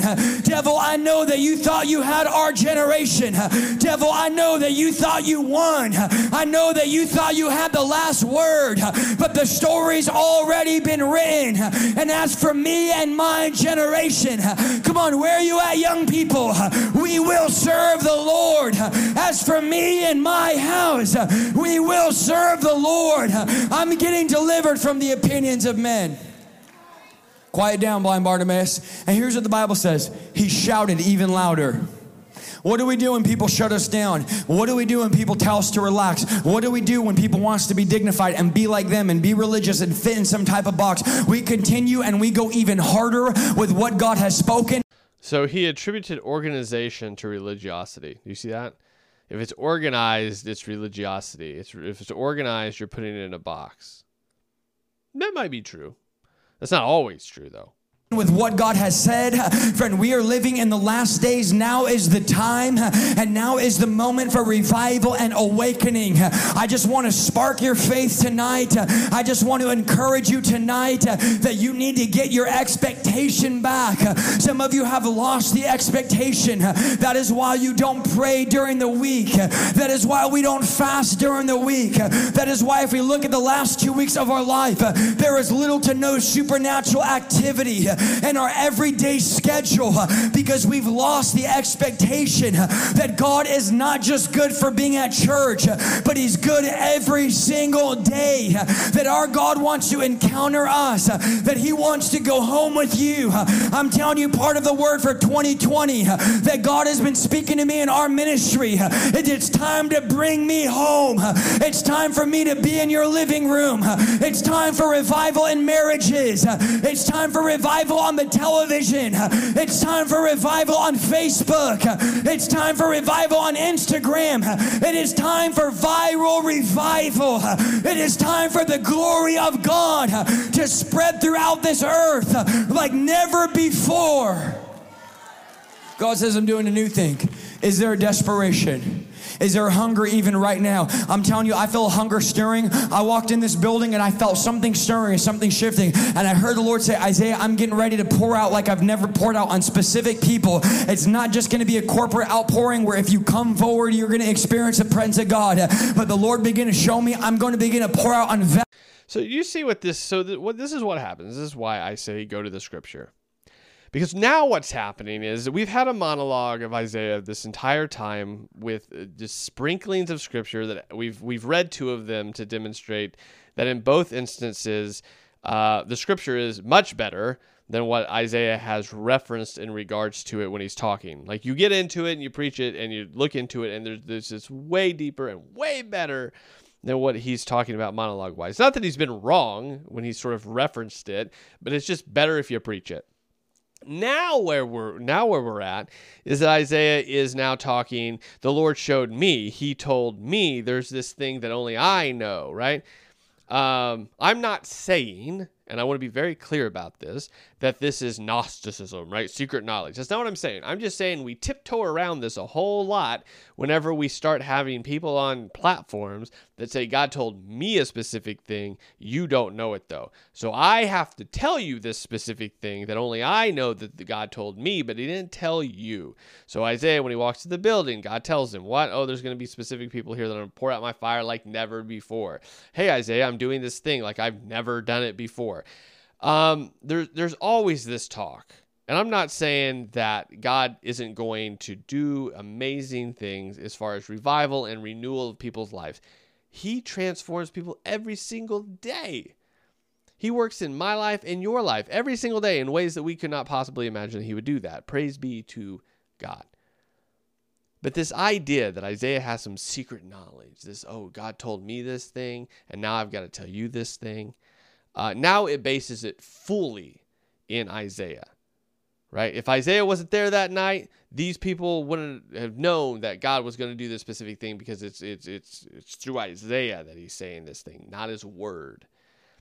Whenever the pastor gets up and opens the scripture, whenever I get up and preach, whenever your pastor gets up and preach, if you're a pastor, whenever you get up and preach, it's not about my authority or my anything that I'm backing it with. It is the word of God passed down by the saints to us now to declare with authority, not on our own authority, but on the authority of God, that he has said these things. He has taught these things. We are passing these along to you. And so when we open the scripture and read from it, it is not by our authority that these things have any merit. It is by the authority of God that they have merit, passed down from the apostles and Christ himself. That when Christ says, before he ascends into heaven, hey, go forth, making disciples and teaching them all that I have taught you. Why do those teachings have any merit? Because they came from Christ. And therefore we go forth teaching them as well, not on our own authority, but on the authority of Jesus. Not because it means anything because we say it. It means something because God has said it. So whenever we start saying things, well, I don't really care. I don't care. I don't care your opinion on anything if it's not based in the scripture. So anyway, let's keep going. We're about done. I say that. We're 32 minutes into a 50-minute sermon, guys. I'm sorry. This is going to be a very long sermon review. I know we're already an hour and 30 minutes into it, but hang on. We got longer. Hold on. I'm sorry. There's an audio issue here that I'm trying to fix really fast. Here we go. Vessels that would empty themselves out and wouldn't give an offering but would become the offering. He says, I'm looking for people that wouldn't just come to the altar, but they would put themselves on the altar. See, the fire of God falls on sacrifice, and the Bible says true worship is giving your bodies as a living sacrifice. That upper room became an altar, and they said, we're going to be the sacrifice that the fire of God falls on. Young people, I want to tell you that God is looking for one of you in this house. They say, God, I will lay down my life tonight. I will be an offering. You could use me. You could use my hands. You could use my feet. You could use my lips. God, whatever you want me to do, if I could get the worship team up, whatever you want me to do tonight, I'm saying yes. I'm saying yes to your power. I'm saying yes to your anointing. I'm saying yes to the call of God. I'm laying everything down. I'm putting, there's a play in poker called going all in. It's when you know you have the best hand and you say, I'm putting all my chips in because I already know I have the winning hand. Friend, you have the winning hand right now. I want to challenge some of you young people. If you've been living your life in compromise, if you've just been kind of going through the motions and you say, Isaiah, there hasn't been a hunger. There hasn't been a desperation. I'm telling you, next is now. You don't have to wait till tomorrow. You don't have to wait until Tuesday night or Wednesday night or Thursday night. But Jesus wants to impact you and wants to infect you with his glory. I got radically saved at 19 years old, and God sparked awakening and revival in my heart, and I believe tonight he's going to do it in your heart. Come on, somebody help me in this place. There has to be a hunger in somebody. There has to be a desperation in somebody to say, God, this is not all you have. I can't tell you how many times I've said that. This is not all you have. Just coming to church once a week and just living my life in 30-minute Christianity and giving you 1% of my life. When I read my scripture and I look at people that lived as if they were living for a life that was to come. Friend, do you know the difference between the believers in India and Africa and China? So when we read the scripture and look at believers that were living for a life to come, I mean, Hebrews chapter 11, the Hall of Faith, right? If you're going to give examples of that, read that, right? What was the exact wording? I just go there real quick because it's a really powerful passage when we go there. And I know the reason this is longer is because I keep going to all these verses. I don't really who cares? So, by now, faith is the assurance of things hoped for, the conviction of things not seen. We go, by faith, Abel offered to God more acceptable sacrifice than Cain, though he was commended as righteous. And then we have, by faith, Abraham in verse 8 obeyed. Then we have, by faith, all the way through verse 17, by faith, Abraham, when he was tested, right? By faith, by faith, by faith. Go through chapter 11 of Hebrews, preach an entire sermon on that if you're going to want to point to people that by faith believed in things they had not yet seen. All of these examples he's giving aren't necessarily bad, but base it in scripture. We have gone through 35 minutes of basically just him talking, pointing to scriptures that are quite powerful. We've looked at 2 of them. We've scraped on the third one there on 11, but we're not going to read all of Hebrews 11. But open the word. Let God's word do the work. That are being martyred often for their faith, and the believers in America that are having zero persecution, is that the American Christian lives for today's life. The Christian in Africa lives for a life to come. I am not living and I'm not planning for right now. I'm planning for 100 years. I'm going, God, I'm worrying about right now. What are you doing in my life right now? I'm not worried about tomorrow or the next day. I'm worried about now. Young people, I know you feel stressed because you don't have a 10-year plan, but I want to tell you that if you say yes to Jesus, he will lead you and he will guide you. He will direct you and he will protect you. Only by his spirit, only by his anointing. I don't know what's happened with the audio. I just want to know there is a difference in his audio. I'm not sure why. That when you're going through anxiety, he'll be there to break it. When you feel tired and weary, he'll give you strength. He'll give you a passion you've never had. He'll give you an obsession you've never had. You think you're addicted to video games? I'm telling you, you're going to be addicted to the Word of God. You're going to be addicted to prayer.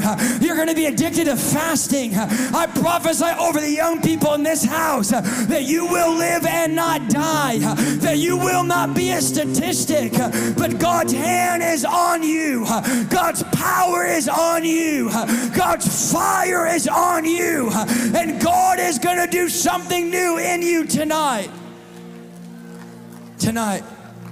What is God going to do? I wish I knew. If I knew what God, that's the problem with prophets. We're like, well, God's going to do this and do this. If we knew what God was going to do, it wouldn't be the new thing that God is doing. But every day I'm waking up, God says, okay, Isaiah, here's what I want you to do. Here's what I want you to do. We're rearranging, I'm not going to go into detail, our whole ministry, our whole church. We're literally changing everything. If I told you, oh, well, you can go on my Facebook and see, if you'd call me crazy. Well, you're crazy. Why would you do that? You're going backwards. No, you got to understand that when God speaks the new thing, you have to choose. I'm either going to stay in love with the old thing that isn't producing fruit, or I'm going to go do the new thing that God is saying and that God is doing. Now listen, I'm 100% behind Kanye West. I'm his biggest fan. But it's sad to me that God had to go outside the church to raise up a person because the church continues to play religion. See, so there's this huge assumption that God's got it. Now, again, I've said similar things, to be clear, right? I mean, at the time of this recording of this sermon review, just the previous day, we had a live stream about how I think that I'm not saying that God is behind the He Gets Us campaign, but the idea that the He Gets Us campaign even exists goes to demonstrate that for some reason we're not discipling people well enough in the church. So there's definitely issues, I think, within the church, but I wouldn't go as far to say that the church doesn't do what it's supposed to do, so God raises up Kanye West. This whole infatuation with celebrity conversions is just a crazy thing that's happened since I was a kid, and it just keeps happening. All the celebrity has to say is that they believe in Jesus, and everybody loses their mind, even if there's no fruit of that. The funny thing about this is the beginning of 2022. So I'm sure Isaiah wouldn't be as behind Kanye now. Maybe he is. I don't know. Who knows? So let's finish this out because I think the last 10 minutes are probably all worship. So let's see if there's like an ending point we can get to tie this up and then go over the 3 things we look at in every sermon and see what he hit. What God says, I'm getting ready to pour out without measure on a people without mixture. I'm getting ready to do something new. I wonder if there's anybody that says, God, I want the new. I want to be a part of what you're saying. I want daily encounter. How often did the children of Israel get manna? The Bible says every single day. And the Bible says the day before Sabbath, they would collect it for 2 days so that they knew that even while they were resting, God was still working. The Bible says Elijah was at the brook, and what happened? The raven came. How much food did the raven bring the prophet? The Bible says the raven brought him enough food for 1 day. Why? Because this thing is daily. This thing is not weekly. Weekly Christianity is an antichrist concept. I'm going to say that one more time so you could tweet it. Weekly Christianity is an antichrist concept that was created by religion to try to snuff out the power and anointing and a presence of God. But I am done with religion. I am done with routine. I want an everyday fire. Imagine how healthy we'd be as a church if you actually prayed every day and then came here on Sunday and you walked in burning with the fire of God. That's just called being a Christian, bro. And that is religion. Like, this whole pitting religion against Jesus thing is hilarious because Jesus himself said that he did not. I mean, so it's Sermon on the Mount, the beginning of the Sermon on the Mount, as far as not doing away with the commandments. In fact, he goes even deeper into them on the Sermon on the Mount. This reality that Jesus gives us the sacraments to do, which is a very religious act. It's funny, this whole, we're still obsessed with it's not a religion, it's a relationship. Yes, but also a religion. Sacraments, the meeting together of believers, the reading of scripture, the singing praises to our God, the fellowshipping, all of these things are religious in element. In fact, the early church that comes out of the New Testament is seen as a new religion. It's inescapable. And if you want to claim, as Isaiah just did, that like, well, that was invented to snuff out the Spirit, that is what naturally comes out of the New Testament. So when was religion created to snuff out the Spirit? Like immediately after John died? Was that what happened when the last apostle died? They made religion to snuff out when did it happen? Imagine if Garna didn't have to spend 45 minutes cheerleading you, getting you all warmed up because you haven't prayed all week. Imagine if Pastor John got up here and preached and he didn't have to give you your first scripture you've seen all week long on a board, but you say, I've been eating and I've been dining at the King's table all week long, and now when my pastor preaches, all he's doing is throwing logs on my fire. When my pastor preaches, all he's doing is giving me marching orders. From the reason why churches are dying is because the pastor's having to carry the whole church. The church was not meant to be carried by the pastor. It was meant to be led by the pastor. But it was the people that would go and do what the commandment and what the orders from headquarters were. Don't totally disagree with that. That's not untrue. But we're hearers and we're not doers. Another word. I tell people all the time, go watch me on YouTube. You don't have to even watch me. You can watch anybody on YouTube. There's 1,000, 100,000 messages. If you honestly are so deceived into thinking that you need another message before God can use you and God can anoint you, let me give you a reality check. Peter had the Holy Ghost for 5 minutes and 3,000 got saved. And it's time that we stop waiting around, waiting till, let me just say this. That's another descriptive into prescriptive text, assuming that Peter had the Holy Spirit and then 3,000 got saved, and therefore if you have the Holy Spirit, that will also happen.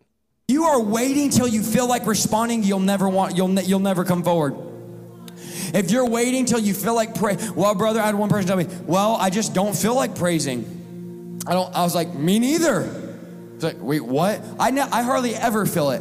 I don't know how often I've come in here and been like, I really don't feel like lifting my hands. I'm tired. I'm weary. But you know what? My flesh does not tell me what to do, because January 12th, 2011, I kicked my flesh out of the driver's seat and the Spirit of Almighty God took over. And baby, it is not my flesh getting me to preach this way. Trust me. My flesh hates this type of preaching. But there is a yes on the inside of you.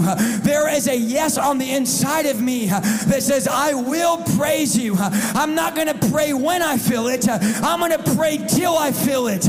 I'm not going to worship when I feel it. I'm going to worship till I feel it. So flesh, tonight I'm telling you what to do. Because all week long, yes, I'm talking to myself. All week long I've been listening to you. You've had me on Instagram for hours. You've had me on Facebook for hours. You've had me at the McDonald's drive-thru. Come on, help me, y'all, for hours, and I'm done listening to you. I'm gonna. You know what Paul said to do? Paul said, Did he not just describe what he was saying not to do? Like, again, no shade on him. I mean, the Christian life is this life of progressive sanctification, of understanding where you've fallen short, submitting to the will of God, and then following him closer and praying that the Spirit changes you to be more like Jesus. But he's just spent this entire sermon talking about how Christianity isn't a once-a-week thing, and then he just said that all week long I've been listening to my flesh, and today I'm telling you no flesh. Did he not just say, basically tell on himself, that says, all week I've not done the thing I just told you not to do all week? Again, no shade. I'm just saying, like, he set this expectation up the entire sermon, which, again, I agree with. We should be an everyday Christian. But then he gives an example of himself that says, I've not done this well all week, which should, again, no shade, because you're going to fall and you're not going to do great all the time. But here's the reality. It was the last sermon review we did last week.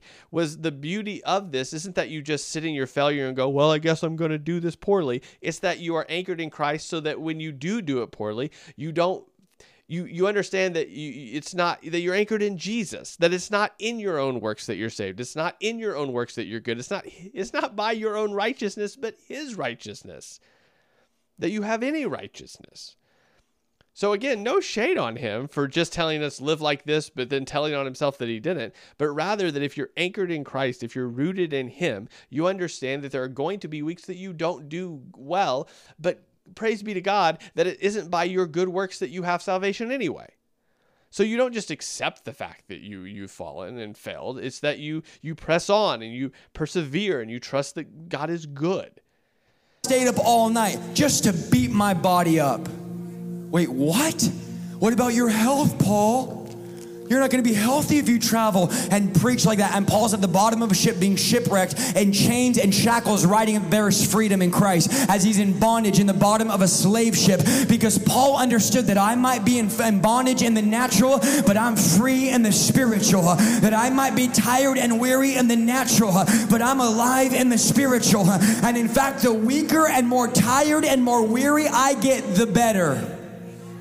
Let me give you a free one as I end this, because I've been going for like almost 50 minutes. So let me just give you a free one here. There is one thing that God does not have. Ricky, a couple weeks ago, I was praying and I was going, God, you have everything. I mean, he really does. Think about what does God not have? And God told me, Isaiah, there's one thing I don't have. I'm like, okay, what, like the new Tesla truck? I mean, I don't understand. What could you possibly not have? And God says there's literally one thing. Not only does God not have, he can't have. And he said, weakness. Weakness. God has no weakness. I never thought of that. I'm like, God, there's zero weakness in God. And God says, Isaiah, do you know why I keep beating you down all year? Do you know why I keep breaking you down all year? Every time you feel like you have a breakthrough, I crush you again. It's because you have something that I need. because I feel the Holy Ghost, because I don't have weakness and you do. I need that because I can't get that. And without your weakness, I can't show my strength. And so the thing that God is looking is not great talent, it's not great preaching, it's not great singing or great ministering, but what he's looking for in the pastors and the leaders of America is who will be weak and get on their knees and say, God, I'm broken before you. I don't know. I have nothing to offer you. My business strategies suck. My church growth ideas are terrible. I have nothing. I look at these preachers of today and I weep because I see how put together they are. I see how well they speak. I see all their programs and I'm going, where's the weakness? When are they going to get before the congregation and get on their knees weeping, saying, God, I'm a broken, hurting person, and without your power, I can't go another day. Some of you, here's the thing, you're too strong for God to anoint you tonight. You're too talented for God to use you, because God is looking for a broken and a contrite spirit. He's looking for your weakness. That's why when Paul said, God, please deliver me, God's like, I don't think I'm going to. Paul's going, I've prayed 3 times for you to take this thorn. 3 times. It wasn't his wife, by the way, so y'all don't look at your wife. I've prayed 3 times for you to take this thorn. And every time, Paul says, God said no. So the good news is with this, so there's a couple things. One, there are things that he said in this sermon that aren't necessarily terrible. Like, they're good principles. Again, I just wish that he would base them in the text. Secondly, I had mentioned earlier that I wasn't sure where he stood on the far as does God heal every time. He seems to, at least what he's getting into here, is admit the fact that Paul asked to be delivered from the thorn 3 times and he said no. Let's see where he takes that, though. Let me teach you something. No is an answer to prayer.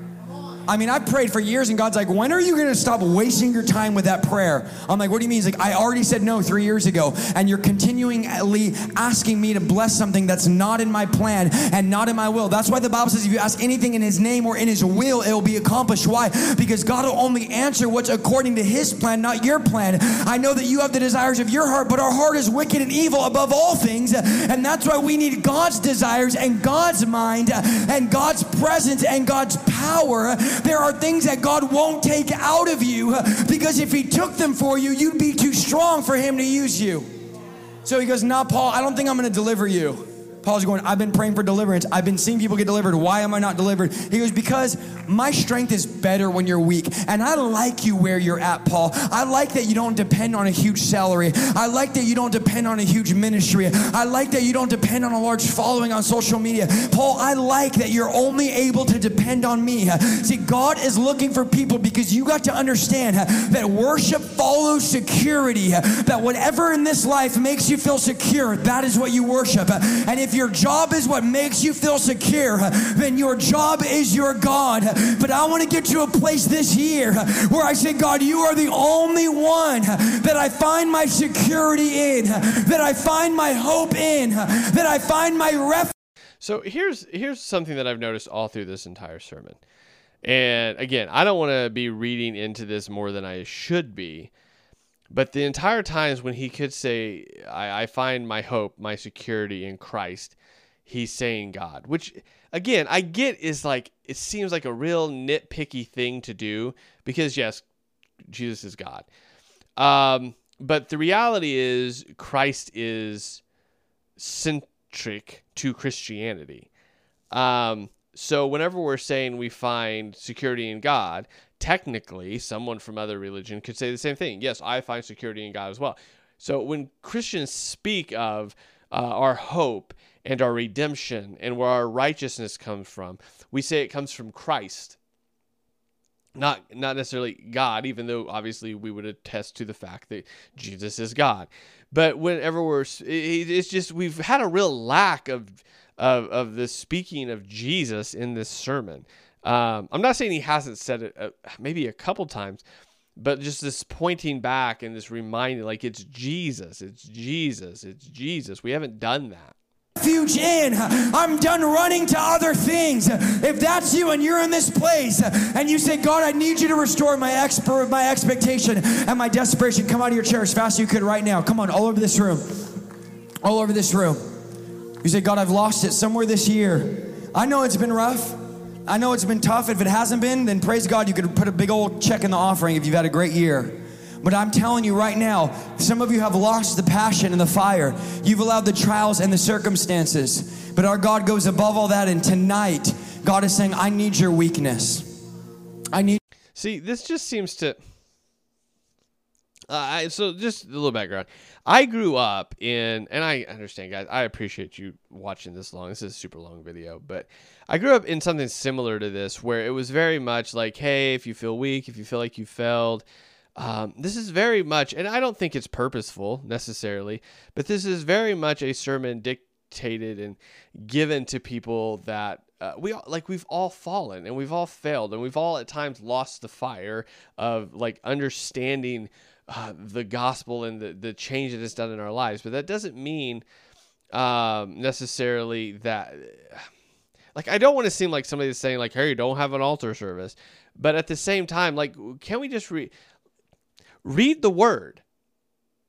When you're in scripture and you're reading the word, it will come back and you'll realize that, like, yeah, you've failed and you haven't done great and you've lost a bit of what he would call the fire in your life. But a lot of that comes from the fact that you're probably not in scripture, and it's not helping that when you're in front of them, even though you're talking about weakness, you seem very put together. So here's the idea. Open the Bible, demonstrate from the scripture what we see there, whether it be Hebrews 11 and saying, hey, they never saw what was coming, but they pursued it anyway. Or when we see in Romans chapter 8, what we looked at, like, hey, nothing can separate you. So the feeling that you felt this year where you failed or not done great enough, or you don't feel like enough, or you've lost the fire, like, here's the point.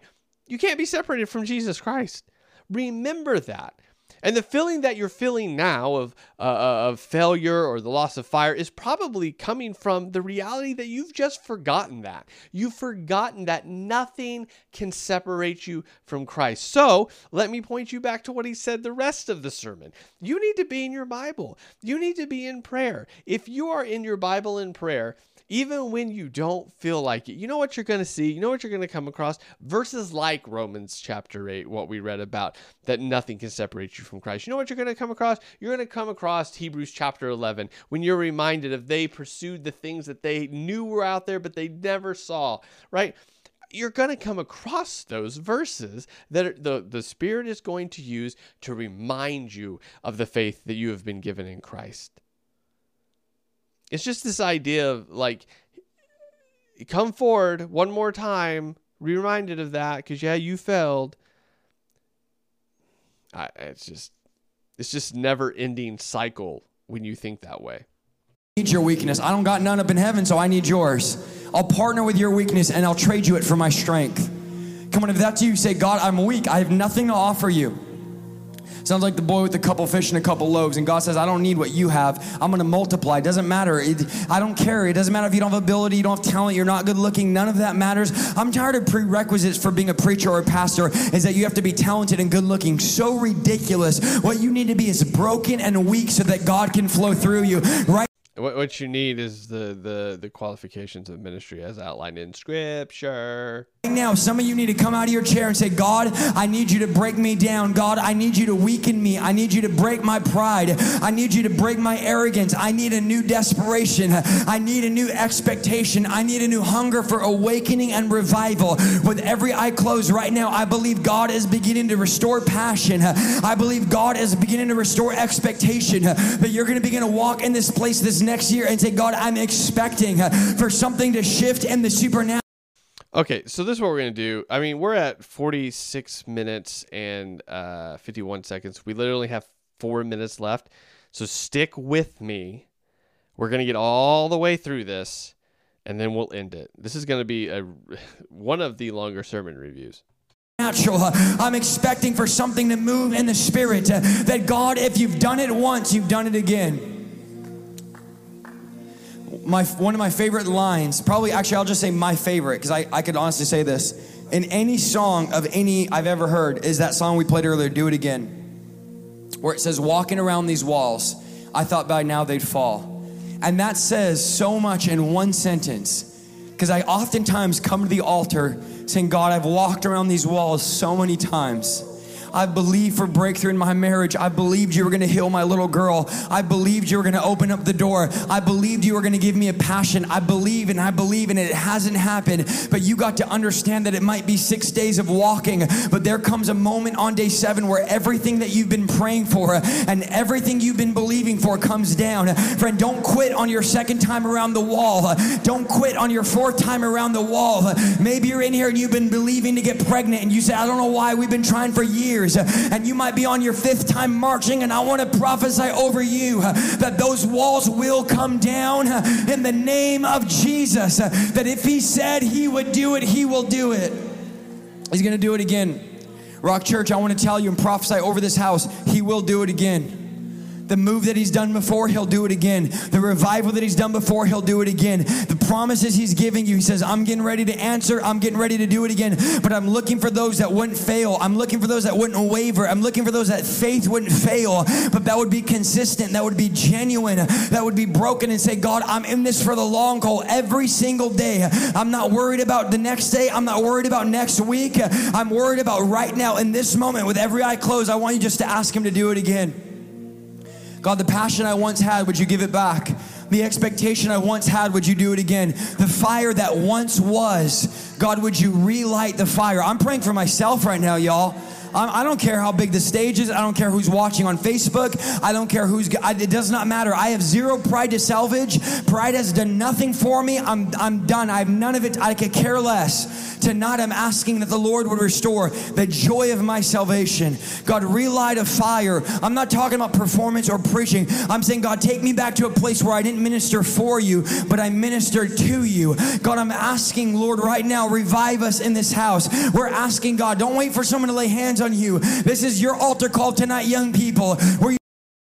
Okay. We got literally a minute left. I'm sorry. I was going to stop it, but he's only got a minute.